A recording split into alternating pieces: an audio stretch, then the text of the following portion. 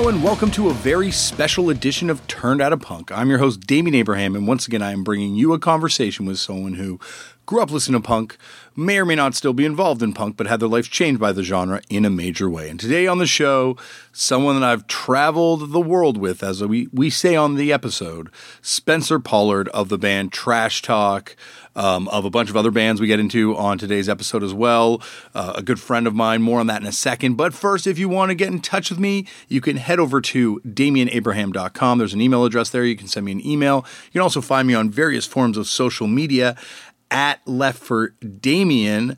And if you would like to support this show, you can do so by subscribing to it or rating it or writing a review for it over there on the iTunes. Also, as of this week, I am very proud to announce that we finally have a sponsor here on the show. Vans and, of course, the House of Vans have come through and agreed to help me do this thing and help me kind of pay for the gear and help me get some new equipment for this stuff. And it's great for a couple reasons, or a few reasons, I should say. Number one, the aforementioned having enough money to kind of, update the gear and be able to do something with the show finally. Number two, being able to go to all these House of Vans events throughout the summer. I'm going to have more on that in 1 second, including the one that's happening tonight. Yep, very proud to announce I'm going to be at one tonight. That's an incredible bill. More on that in a second. But also, it's great because Vans is someone, Vans is a company that has supported my band, Fucked Up, for a long time, given us a lot of opportunities to play some pretty crazy shows in some pretty unreal places. We got to play with 2 Chainz one time because of the House of Vans show and stuff like that. So, there's that kind of relationship with them that goes back a while. And most importantly, they don't want any influence on the content of the show. So you will be hearing very little interference. I'm not going to be cutting into these interviews and telling you to buy a mattress or to, do whatever else other podcasts have to do to survive. Or I'm not going to actually be asking you to send me money. I'm just going to be telling you that if you are so inclined to go out and check some of these House of Vans parties out, because they are going to be fun times, and I'm going to be at a few of them, including tonight in Chicago. House of Vans has just opened a new venue in Chicago, in the West Loop area, and I'm going to be going there tonight to recording a live Turned Out a Punk podcast there. I'm going to be doing it at a incredible show. This show is unreal. This is why I love these concerts. It's Toys That Kill, Dillinger 4, and the Lawrence Arms. So tonight, you're not going to hear this till next week, but tonight I'm going to be finally recording the Dillinger 4 episode of this podcast, and Lawrence Arms and Toys That Kill. So I'll be doing that live in the art gallery space that they have set up, and it's going to be awesome. It's going to be a fun time. It's going to be and if you haven't been to a House of Vans, it's got art galleries, it's got a skate park, and it's a free show. And there's also films there. There's all sorts of stuff going on. So if you would be so inclined to show up at that show early, and they're going to pluck some people out of line, and you get to sit in on this live Turned Out a Punk podcast recording. And so I'm going to be doing these at House of Vans all over the summer. If you want to find out more information, you can go to houseofvans.com, and it's going to have other parties listed that are happening throughout the summer. And yeah, this is amazing. So, I got to play with the Cro-Mags because of House of Vans. I got to play with 2 Chainz because of House of Vans. And now I get to finally do the Dillinger 4 and Toys That Kill, which of course features members of FYP and Lawrence Arms, who are a legendary band that I know have stories for days. So what a win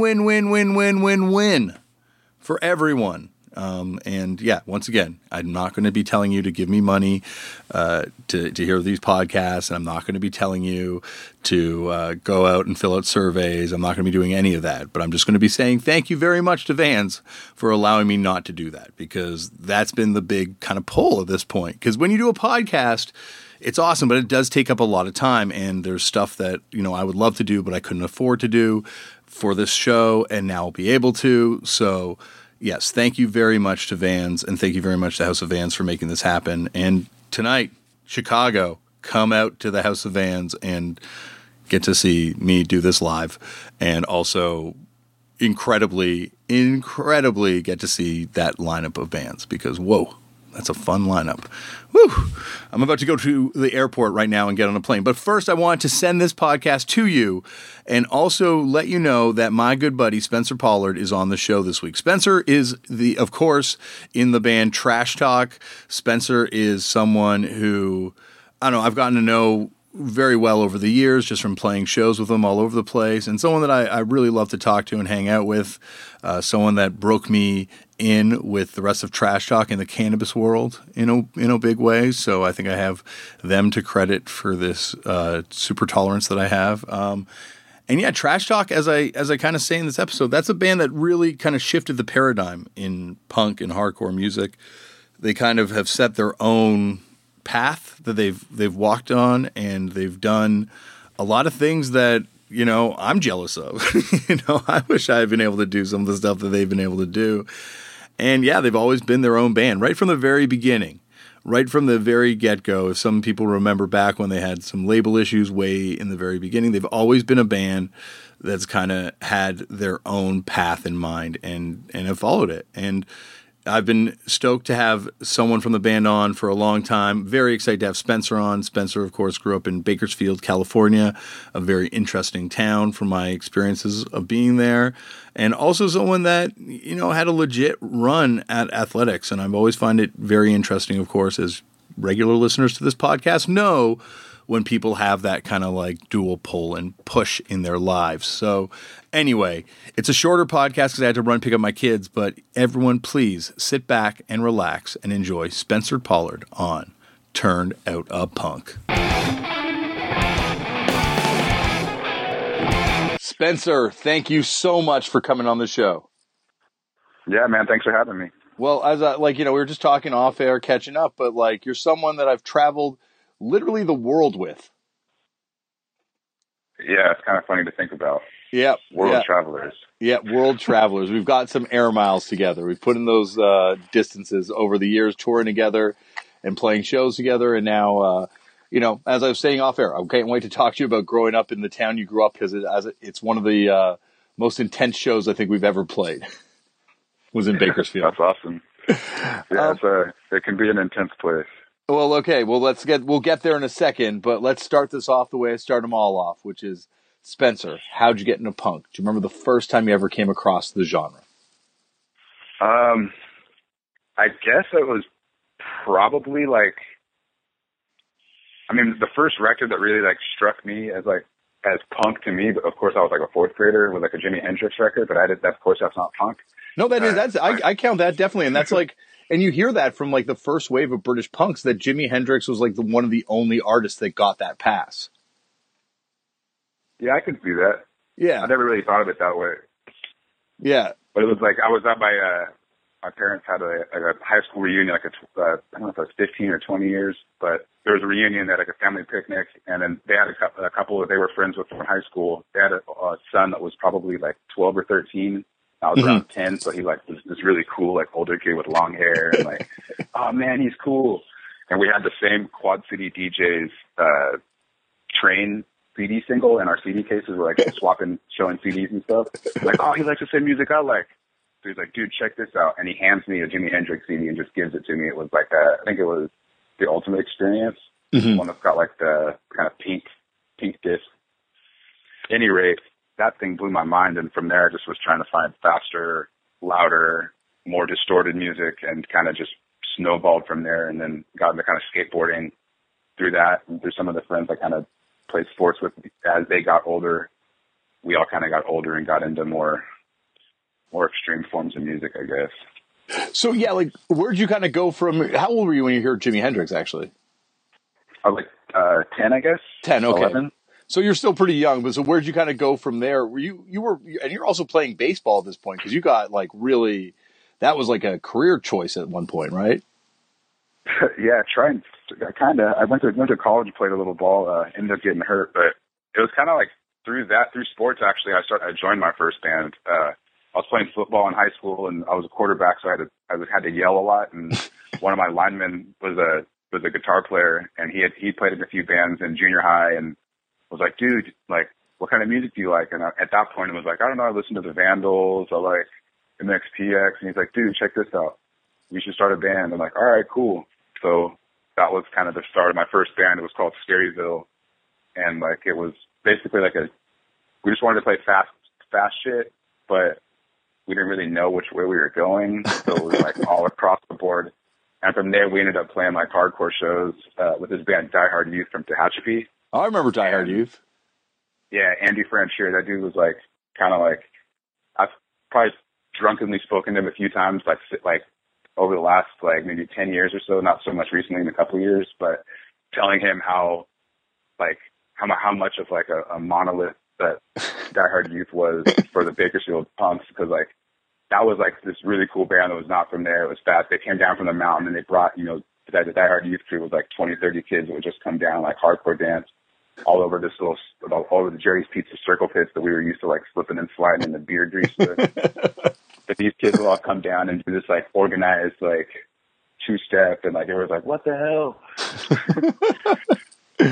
Well, I've always heard. Sorry, go on. No, go ahead. I've heard that like it's like in there that KORN is was just like the band, right, for kids, like some kids, right?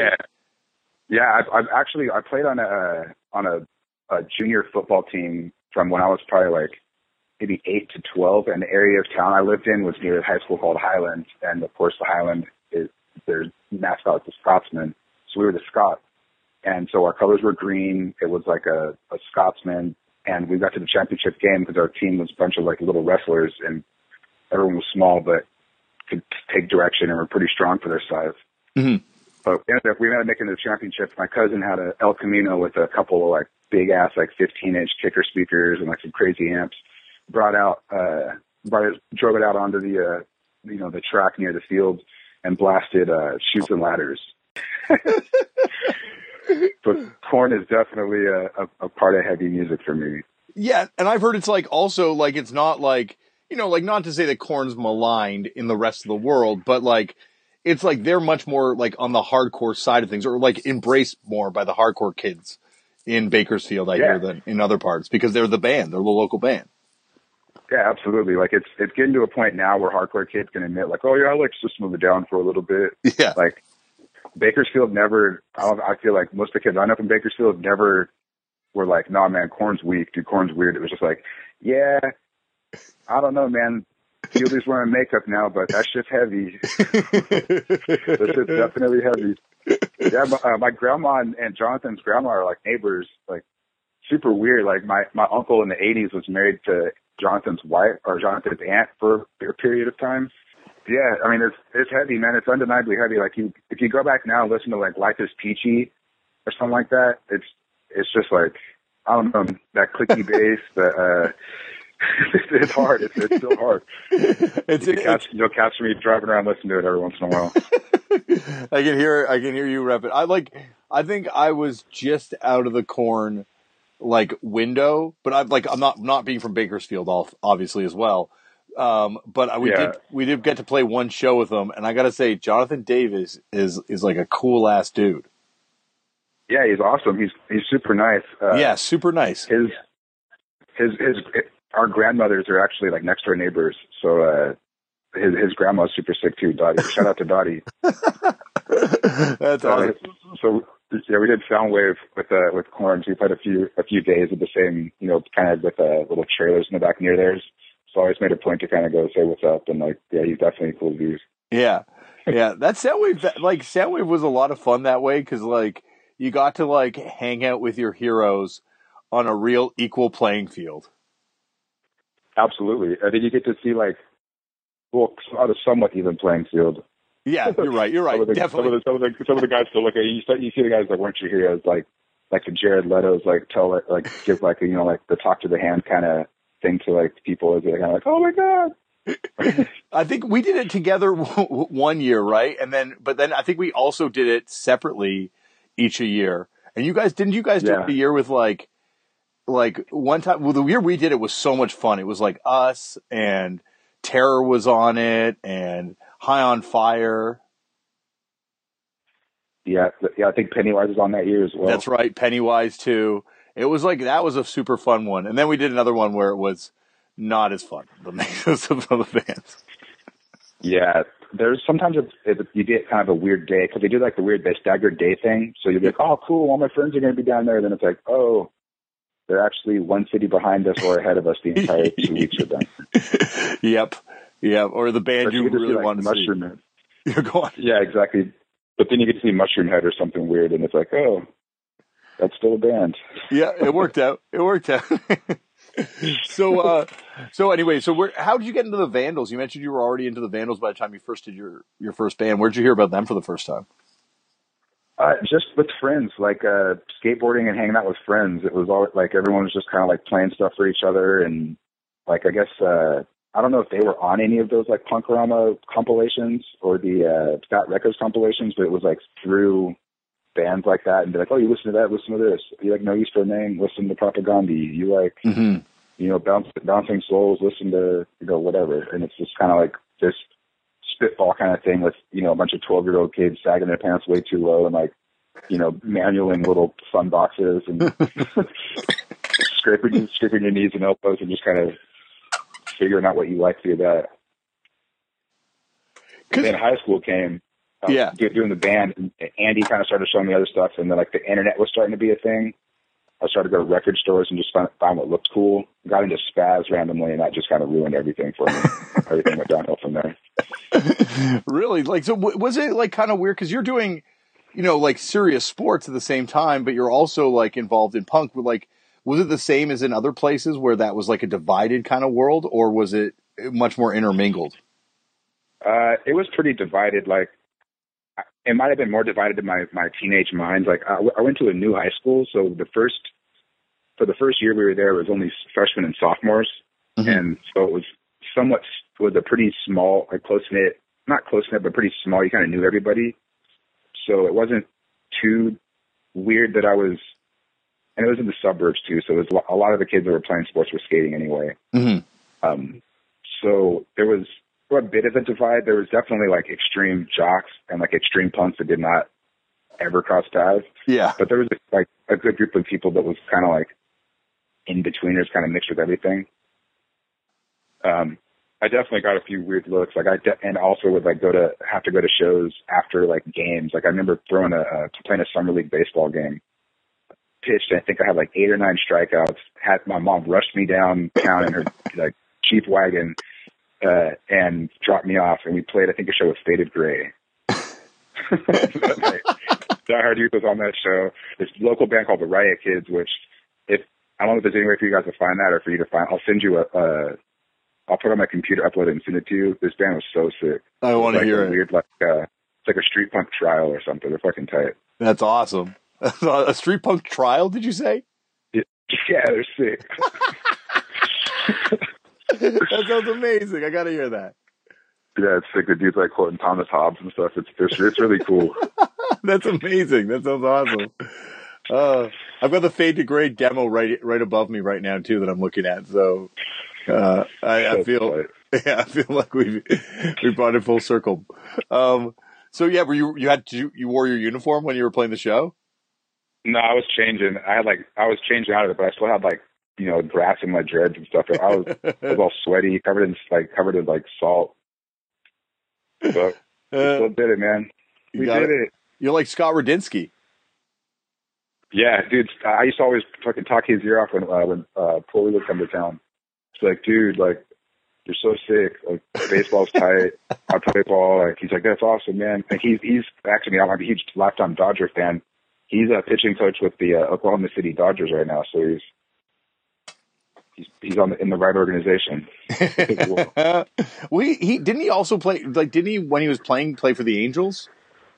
Yeah, he played with the Angels. Played with the White Sox for a little bit. Yeah, it was cool because they did. Do you remember that band Scared Straight that he played in? Yeah, absolutely. Yeah, they did like I don't know if they actually printed the cards, but there was this mock-up going around that was like a baseball card. It was like Scared Straight, Scott Radinsky, and it was him in his White Sox uniform. That's awesome. Like 80s mullet. Well, there's an episode of this podcast with Brian Walsby, the drummer of Scared Straight, and he went on to form Mac from Superchunk's one of his first bands with him, Ryan Adams' first band with him, and then he turned down playing in Nirvana before Dave Grohl. So that's funny. That's why, to me, Scared Straight is like one of the greatest bands ever, because they have like connections to Major League Baseball and Nirvana and 10 Foot Pole. Yeah, exactly. 10 Foot Pole is a great band too. They're a sick band, you know? And even after I got to be honest, I even like that record after you left and did Pulley. Yeah, what was Unleashed or whatever? Yeah. That record was good, man. I think there was one after it that was it was a bit more on the poppy kind of no effects, like like a quick palm mute stuff. Yep. But Unleashed was good, man. And the guy that replaced him looks just like Steve Zahn. He like played guitar and sang or whatever.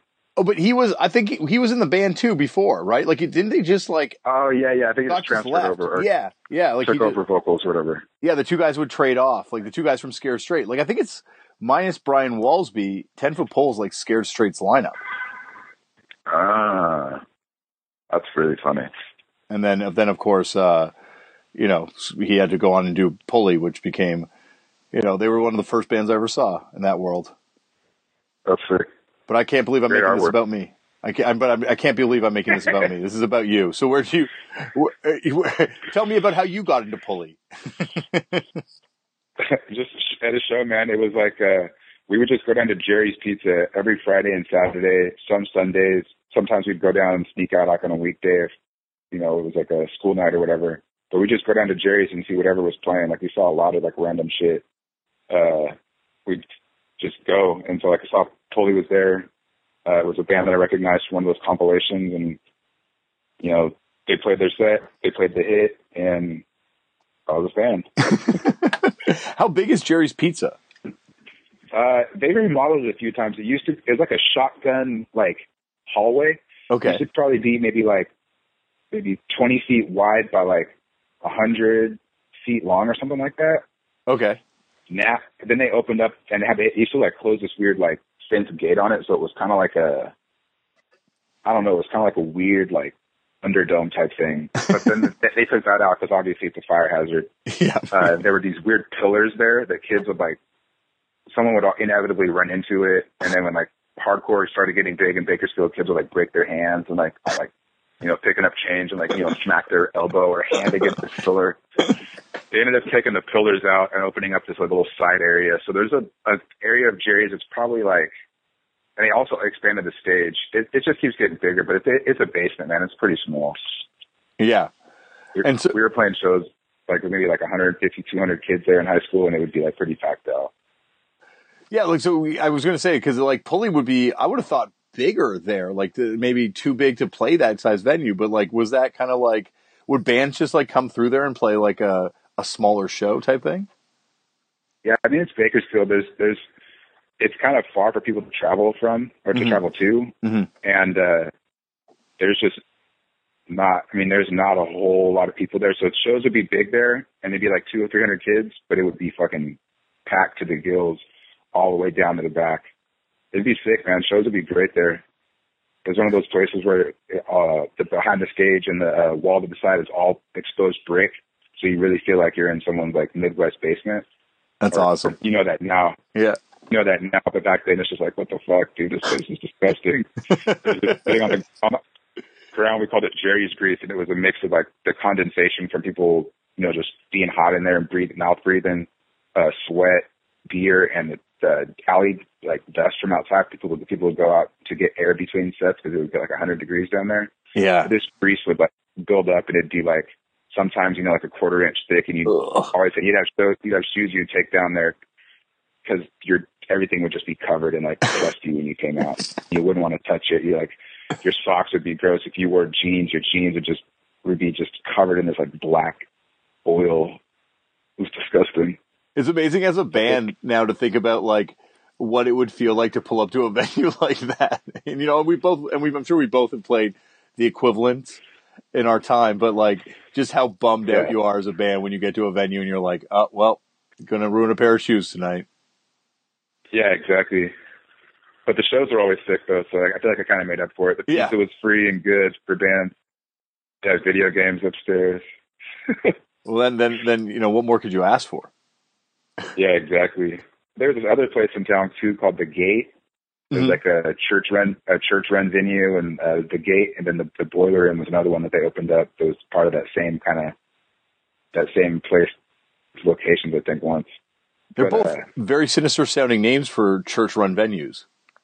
Yeah, exactly. And they would have skate jams in the back. What bands would play there?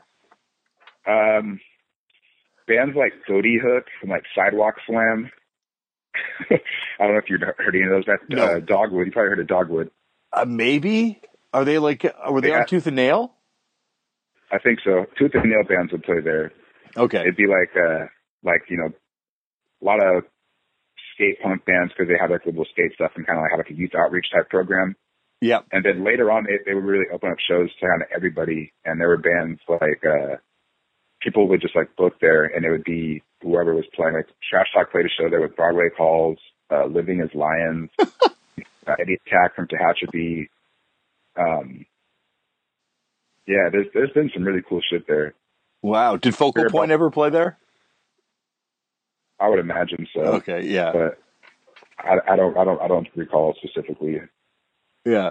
Were MXPX, they were like, it's crazy to like, that was like a parallel universe. Like that was equally as big at the exact same time. Yeah, absolutely. Like there were the kids at my school that, in high school when you first go and you don't really know what a punk looks like, but you know what punks look like. Yeah. The kids that looked the most punk with the bright spikes and or bright spike hair and fucking studs and shit were all MXPX, like that flat kid. Yeah. And I realized these are all the church kids that are like rebelling. MXPX was like, and it's funny because it's almost like the No Effects thing too. It's like they're that band, but for the religious world. Yeah, absolutely. They had some hits too, man. Life in General is a great record. Slowly Going the Way of the Buffalo. You must think you're talking to the Ben Cook side of fucked up right now, Spencer, because this is the side that does not ride for MXPX. Oh yeah, I do love I'm not saying anything because of the religious side of it either too, because believe me, I like my fair share of religious music, but at the same time, I don't know, it was just like that was like the wrong side of the pop punk divide for me. Yeah, I feel that. But when you're chilling out in 100-degree summers, doing backflips off the roof into your friend's swimming pool, it's pretty great track to listen to. Very true. Once again, I did not grow up in Bakersfield, so I don't have the necessarily the same reference points. Like, it was because they came here, but it was by the time they'd already kind of crossed over to just like the pop punk world. So yeah, it was like kind of a different thing. And I don't think obviously we have that kind of like scene in Canada, but like, I don't think it's big enough to warrant all those bands coming up here and doing like a separate touring circuit. Not, absolutely not. You just catch them on like Warped Tour or something. Yeah, exactly. So yeah, like at this pizza place, where would kind of like the spaz side of bands play? What was their kind of venue? Was that boxing ring place already going, or were they playing at this pizza place? Yeah, Munoz Gym was going on. There were shows going on at Munoz. This dude, Ronald, who's got Going Underground Records in Bakersfield, was like always doing shows there. Some bands would play at Jerry's. There was a band called 10 Stabs to the Throat, which was kind of like, might have been like 99, 2000, maybe a little bit later. Yeah. That dude, Steve Kuntz from Loser Life. Okay, yeah. It was his old grind band, but they would play Jerry's and like Munoz and shit. People would play shows sometimes at like rehearsal spaces. Was Colin Tappy, the guy from Crime Desire, did he have a band or doing shows back then? There was possibly. I think he's the guy who did our show, I think. Yeah, I mean, there was this band called, Stickman's Revenge was this really cool band from Bakersfield, and there was like a bunch of kids that were doing shows there. Like there's a kid that ended up doing shows later that was pretty close to that. They did like street hustle shows with my buddy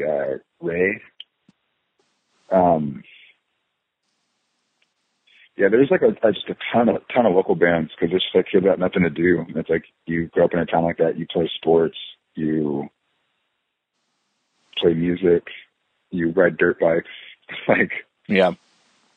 kind of choose your poison. Yeah. Yeah. We were told we also had to lock our doors driving through the Taco Bell drive-through. Damn. Down the street from that gym. They were like, lock your door when you go through the drive-through. Oh yeah. Over there's not the best.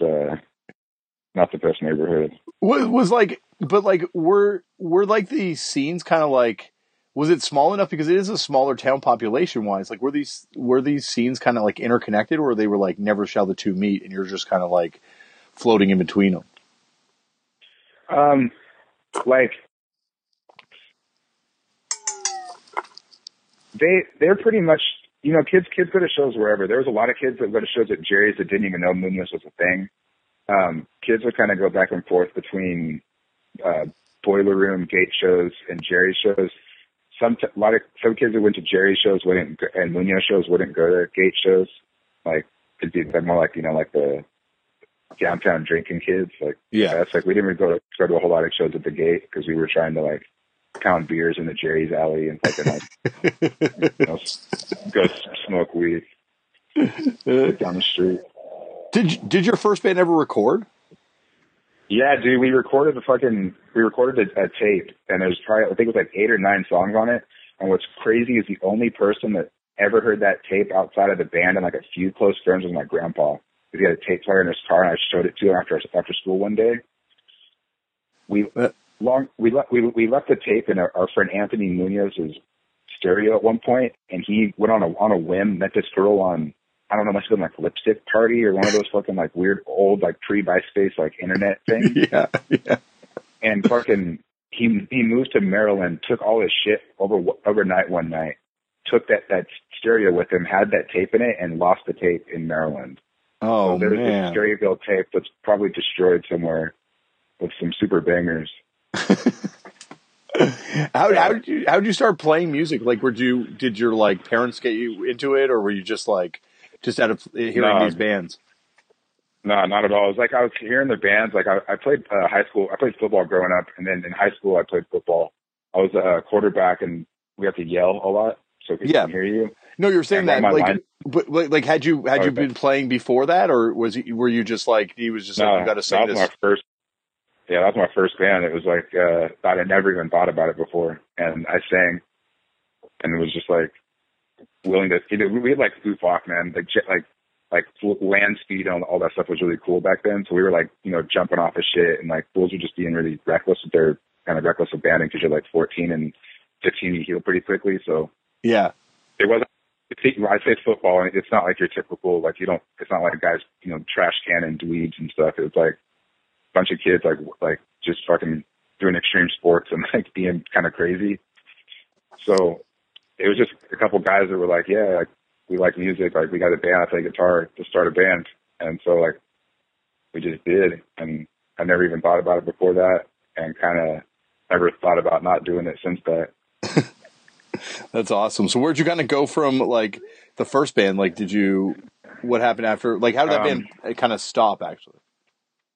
That band existed like through high school, and like we had a couple of friends pass, did some kind of shows with them, and just kind of like our bass player and drummer moved away. Our drummer moved away to went to college. Had another drummer that played with us for a little bit, and it's just kind of life happens. Kids get older. We added a second guitar player for a while. It was kind of weird. Like things just kind of changed. Everyone kind of ended up moving away, and it just kind of dissipated, I guess. Well, not everyone. I moved away, and they were doing like college at home, junior college at Bakersfield College, and our guitar player ended up playing football there for a while, and is like an engineer now. Bass player is living over on the coast. I think working with his mom's like farm or his aunt's farm or something. Okay. Yeah, life happens. People kind of just kind of moved on from it. But at that point, I moved up to Tacoma, Washington, went to school, and I was playing baseball up there, and kind of didn't really fit in with the baseball team because that's when sports tend to become a lot more elite, and it's kind of like guys are more towards the jock end of the spectrum. So I didn't really vibe with any of them. They're all like frat bros and kind of doing their own thing. Dudes were nice, but it was just not really my scene. Mm-hmm. And I ended up meeting this dude in the cafeteria because I was wearing a Curse shirt after I went to the gym. And he's like, "Well, you like Curse? Like I always thought you were just some jock." And it ended up being this dude Adam from this band called Gray Skull that was doing house shows at this place called 1227 at the time. And so it kind of got me into like the DIY house show scene in Tacoma, and met a ton of people up there, like Brian Skiffington and all those dudes. And from there, it was just like join bands, playing all kinds of bands.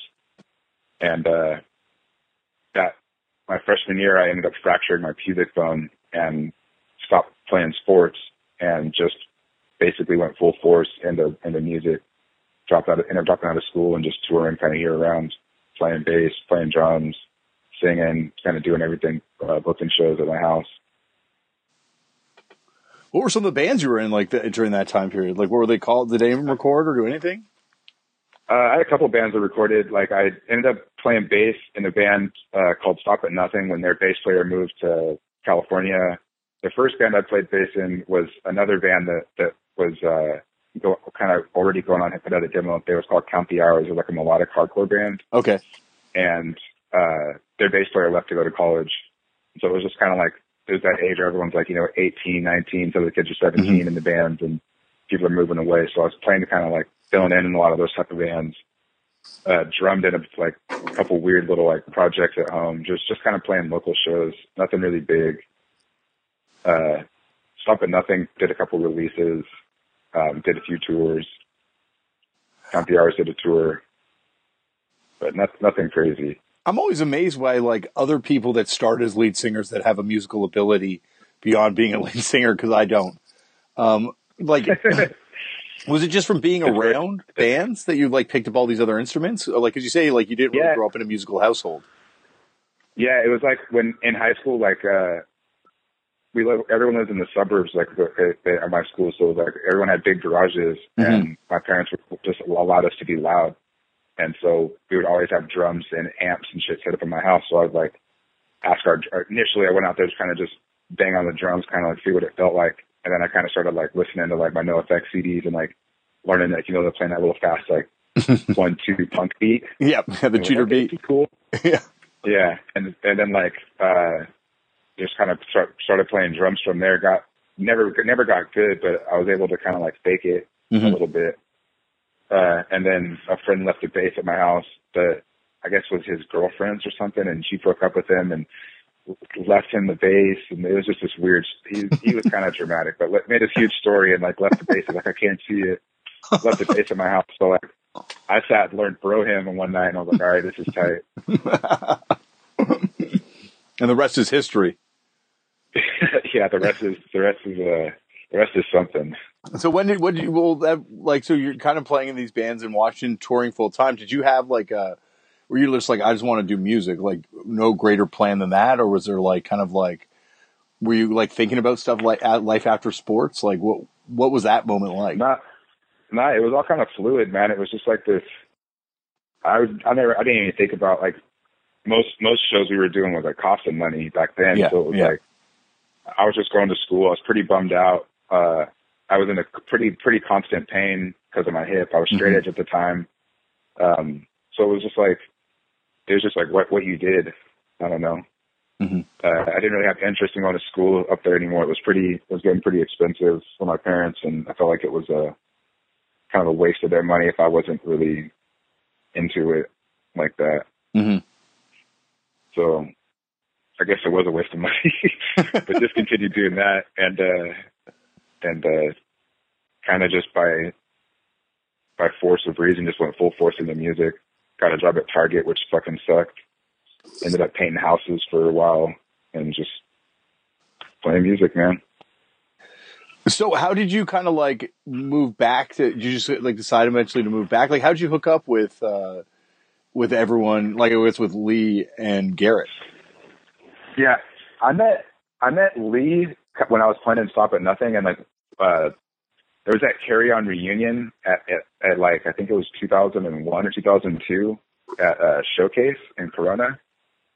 Well, a bunch of us traveled down from the Northwest to go to this show, and there was, everyone's broke fucking teenagers, so we all, maybe like 10 of us plus like 15 people that we randomly knew kind of from the South Bay and California all got 2 hotel rooms.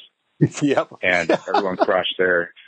And that's where Lee and I met. Like, Lee was just like a shaved head, like probably like 15, 16-year-old kid, and I was like 19. And we were just like bouncing off the walls, like ADD fucking going like ape shit in this room. And kids are just like, man, everyone wants to go to sleep in this room. And it's like, all right, cool. Then there's a group of us that wanted to go party in the other room. And so we were all partying. Some kids were drinking and shit, but me and Lee were so straight edge at the time and just like flipping on the beds and just like goofing off. And that's where I met Lee. Did you guys hit it off? So you guys kind of, hit it off immediately. Yeah, absolutely. Yeah, definitely. Because we're just like fucking just yelling and being weird, like, just shouting back and forth. And that was kind of like beginning of a friendship there. And then I met Garrett, I think, the next summer at Sync with Cali. He was in a band called The Voice, and their singer, this dude Carl, walks up behind me and taps me on the shoulder. I was at one of the merch tables. I think I was at the Half Heart merch table looking at the Weed Leaf shirts they did. I think the tank tops they did that summer. And the dude's like, yo, we got to play in like 10 minutes. And I turn around and was like, what? And he's like, oh, shit. You got to be like a guitar player. You guys look alike. And I'm like, all right, cool, whatever. And then they went on, and it was like this demo that I'd been jocking for a while that is fucking tight. It was damn sick. And then I met Garrett, and he was like really bummed out. He's like, man, it's weird that there's like another black dude here. Like, this is weird.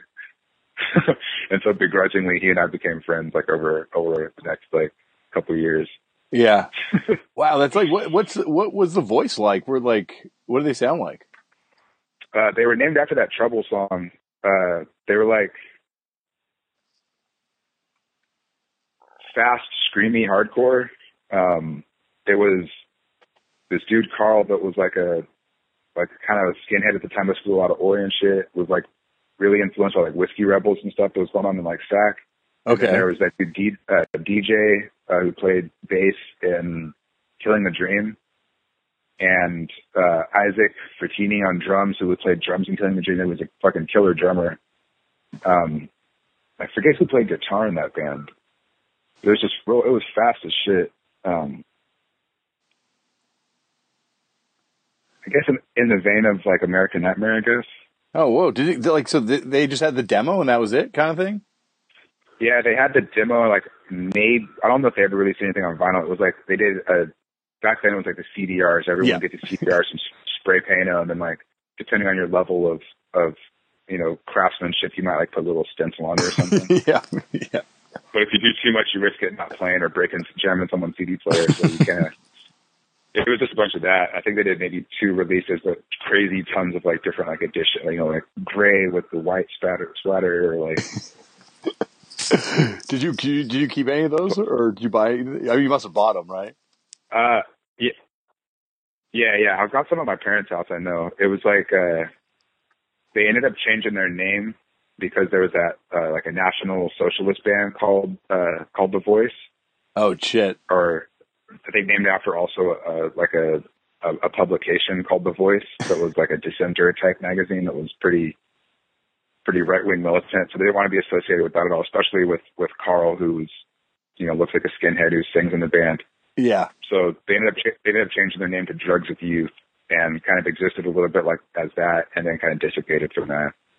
Oh, great. Okay, so like that's, and so like Spence, so you met like Lee and Garrett then. Did they know each other at this point? Yeah, they both lived in Sacramento. Lee was booking shows at that place, West Coast Worldwide, like Mikey Hood's old spot. Okay, yeah. And like Garrett was doing sound, I think, at a place called Capitol Garage, maybe, or he was like kind of bouncing around doing sound because he went to music school in LA and then moved back to Sac. And Lee and him kind of knew each other through the scene up there. Garrett was like he was like a recording engineer on the Trash Talk demo. Before Trash Talk was like Trash Talk, it was like Lee and like 3 dudes from Sac. Okay. That dude's Carl's little brother and like a few other dudes. And I guess the guitar player couldn't I'm not going to name names, but the guitar player couldn't play his parts. Okay. Gareth was getting pissed off trying to record it and was like, dude, fuck this, man.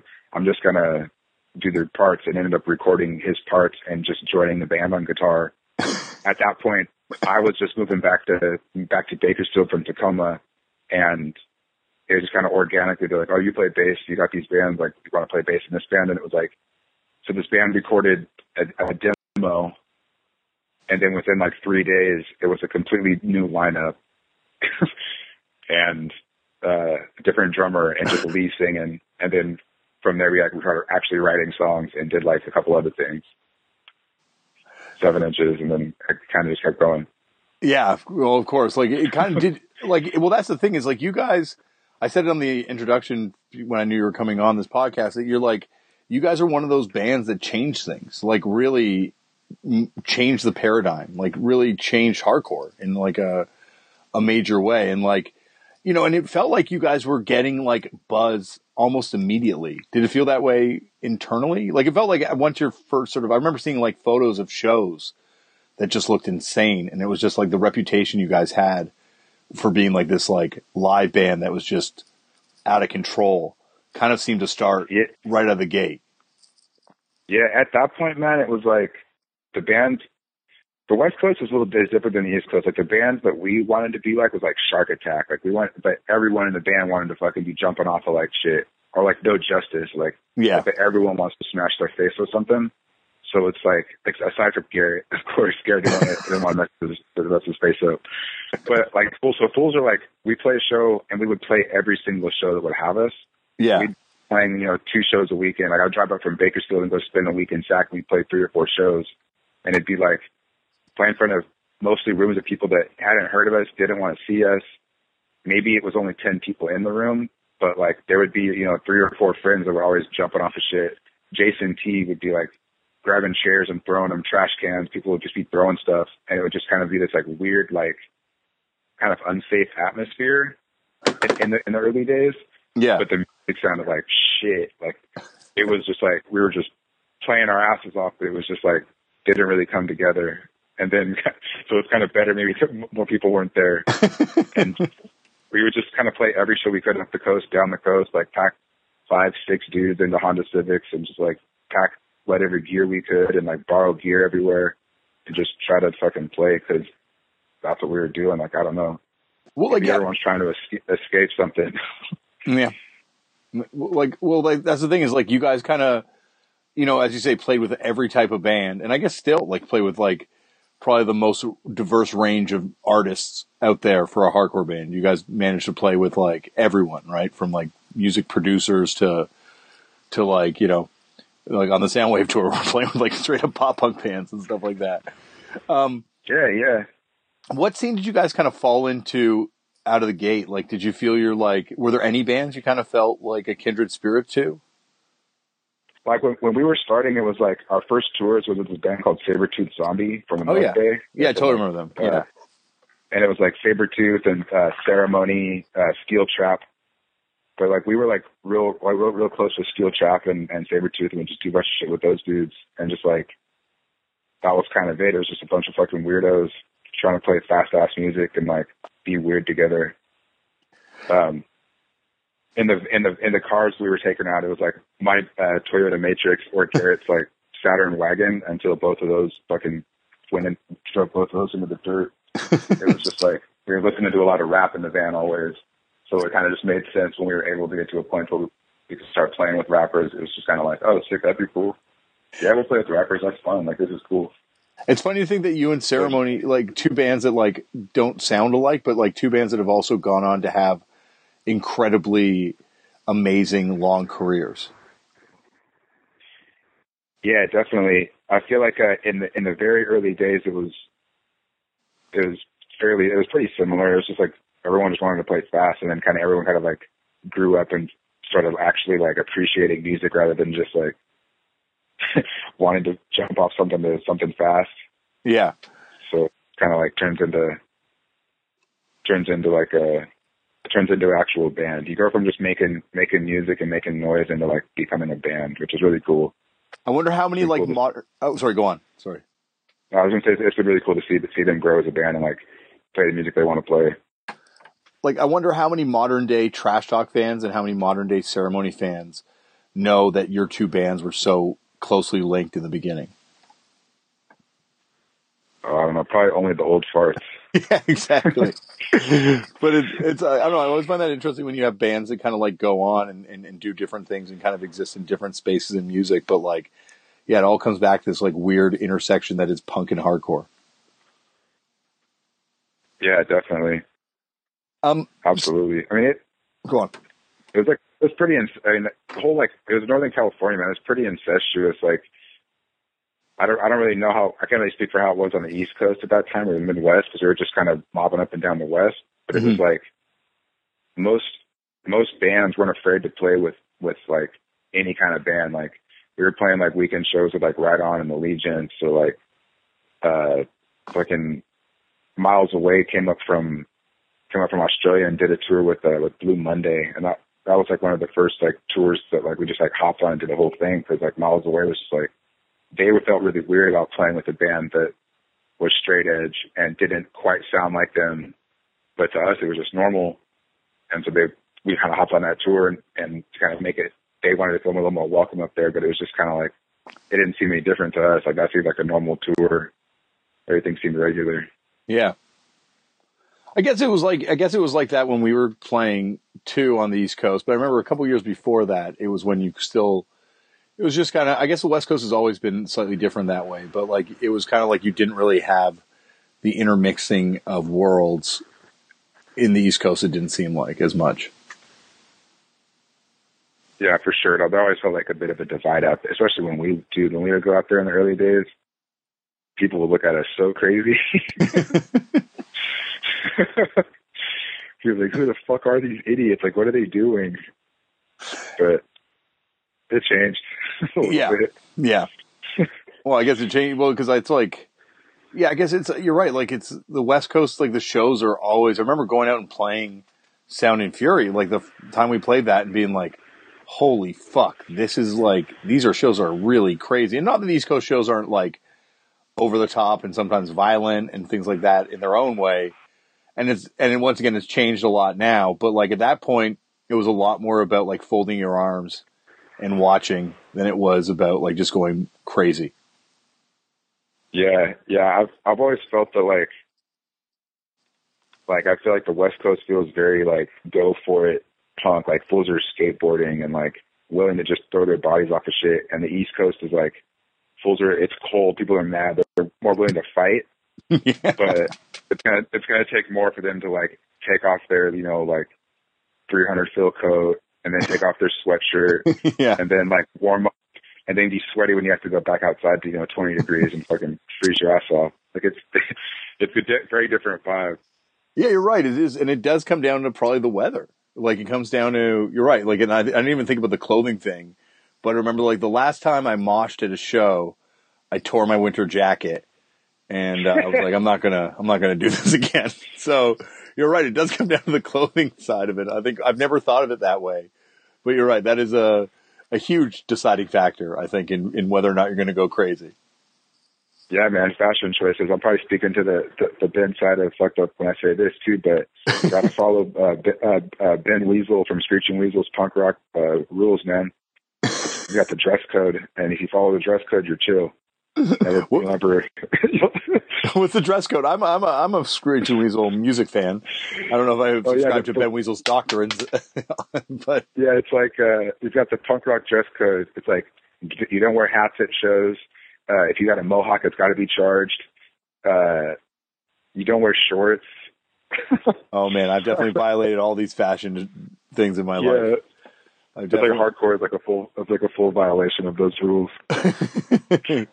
Yeah, like I think also like you got to wear shorts at some of those shows in California because those shows are like, as you say, over 100 degrees. Oh yeah, for sure, easy. But we used to have to wait for like shows to be listed at 7 o'clock or 8 o'clock in Bakersfield, but it'd be like 110 degrees during the day, and then it just wouldn't like cool down because it's just all cement downtown, and it would just fucking shows would have to start at like 9, 10 o'clock because it would be like 95, 100 degrees downstairs. Just people just couldn't play. Also, it seems like like I think the other difference between the two areas especially by the time you guys were coming out there, it's like people hadn't really, and not that everyone broke edge, but like people hadn't really broken edge yet. And it was still like more of a straight edgy kind of scene. And I think you guys were the first band, like when I broke straight edge, that I ever saw that smoked cannabis like that. Yeah. And so I think that was a different vibe than a lot of people on the East Coast had at that time. Also probably due to access to the same sort of caliber of cannabis too at that point. Yeah, for sure. That's been a pretty strong part of Trash Talk's like post edge days. Like I think at one point every member of Trash Talk was straight edge except for like our drummer, like in the very early days, but very quickly dropped out of life, bong in hand.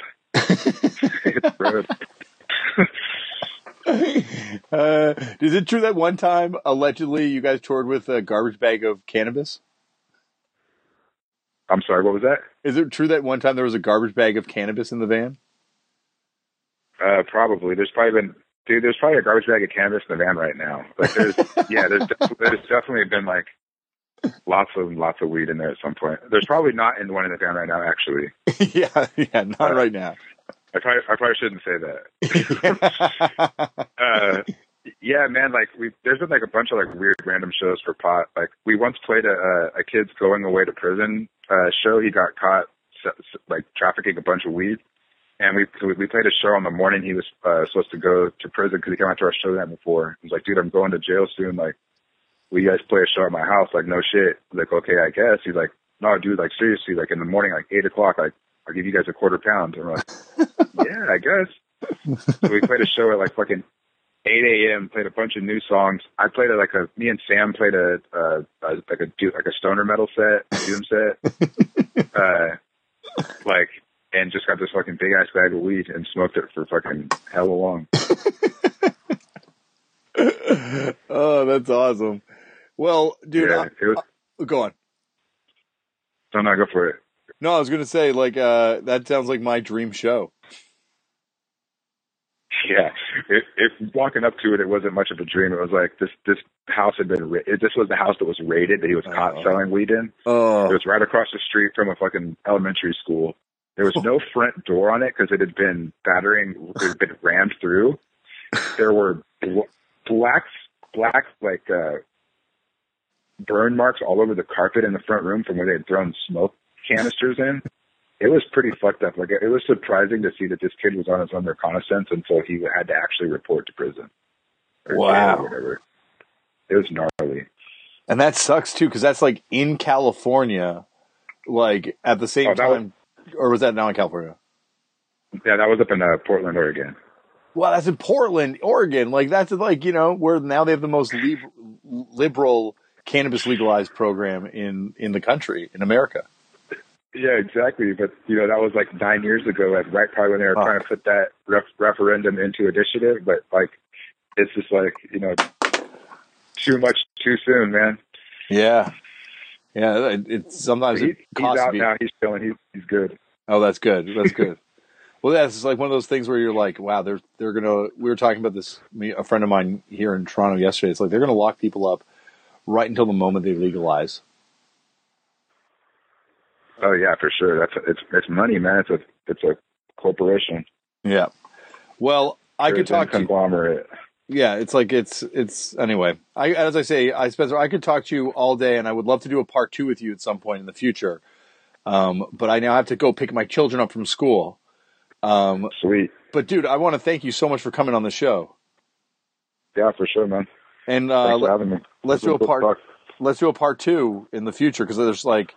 I know about maybe a half a dozen trash talk stories, maybe that probably can't be told on the air, but I definitely know a lot of trash talk tour stories that have to be told on the show at some point, because you guys have had some pretty wild tours. Yeah, for sure, definitely. Yeah, man, it was good to have you, man. It'd be great to talk to you again on the cast. Thank you, Spencer, for coming on the show. Now, of course, Spencer will be back for future episodes. Hopefully, I know because I've talked to him about it already, but we will be doing future ones with Spencer, and yeah, that was a lot of fun. Next week on the show, I have no idea how it's going to turn out, but you will be hearing live from the House of Vans in Chicago that crazy bill. I'm going to be plucking members away from it, to do Turned Out a Punk with. I'm going to be forcing them to do this show before they go on stage, which is not something I would want to do, but thankfully they do. Yay! So once again, please check out houseofvans.com for more information about these shows, and it's going to be tonight in Chicago. I sound like Cole Cabana right now. I should hit up Cole Cabana and see if he's around. And yeah, it's going to be a good time. So please come on out and enjoy the show. Thank you, everyone, for listening. Remember, anyone can do this. Go out there and make your own culture. And once again, thank you very much to Vans for coming on board and helping me out with this thing. See you next week.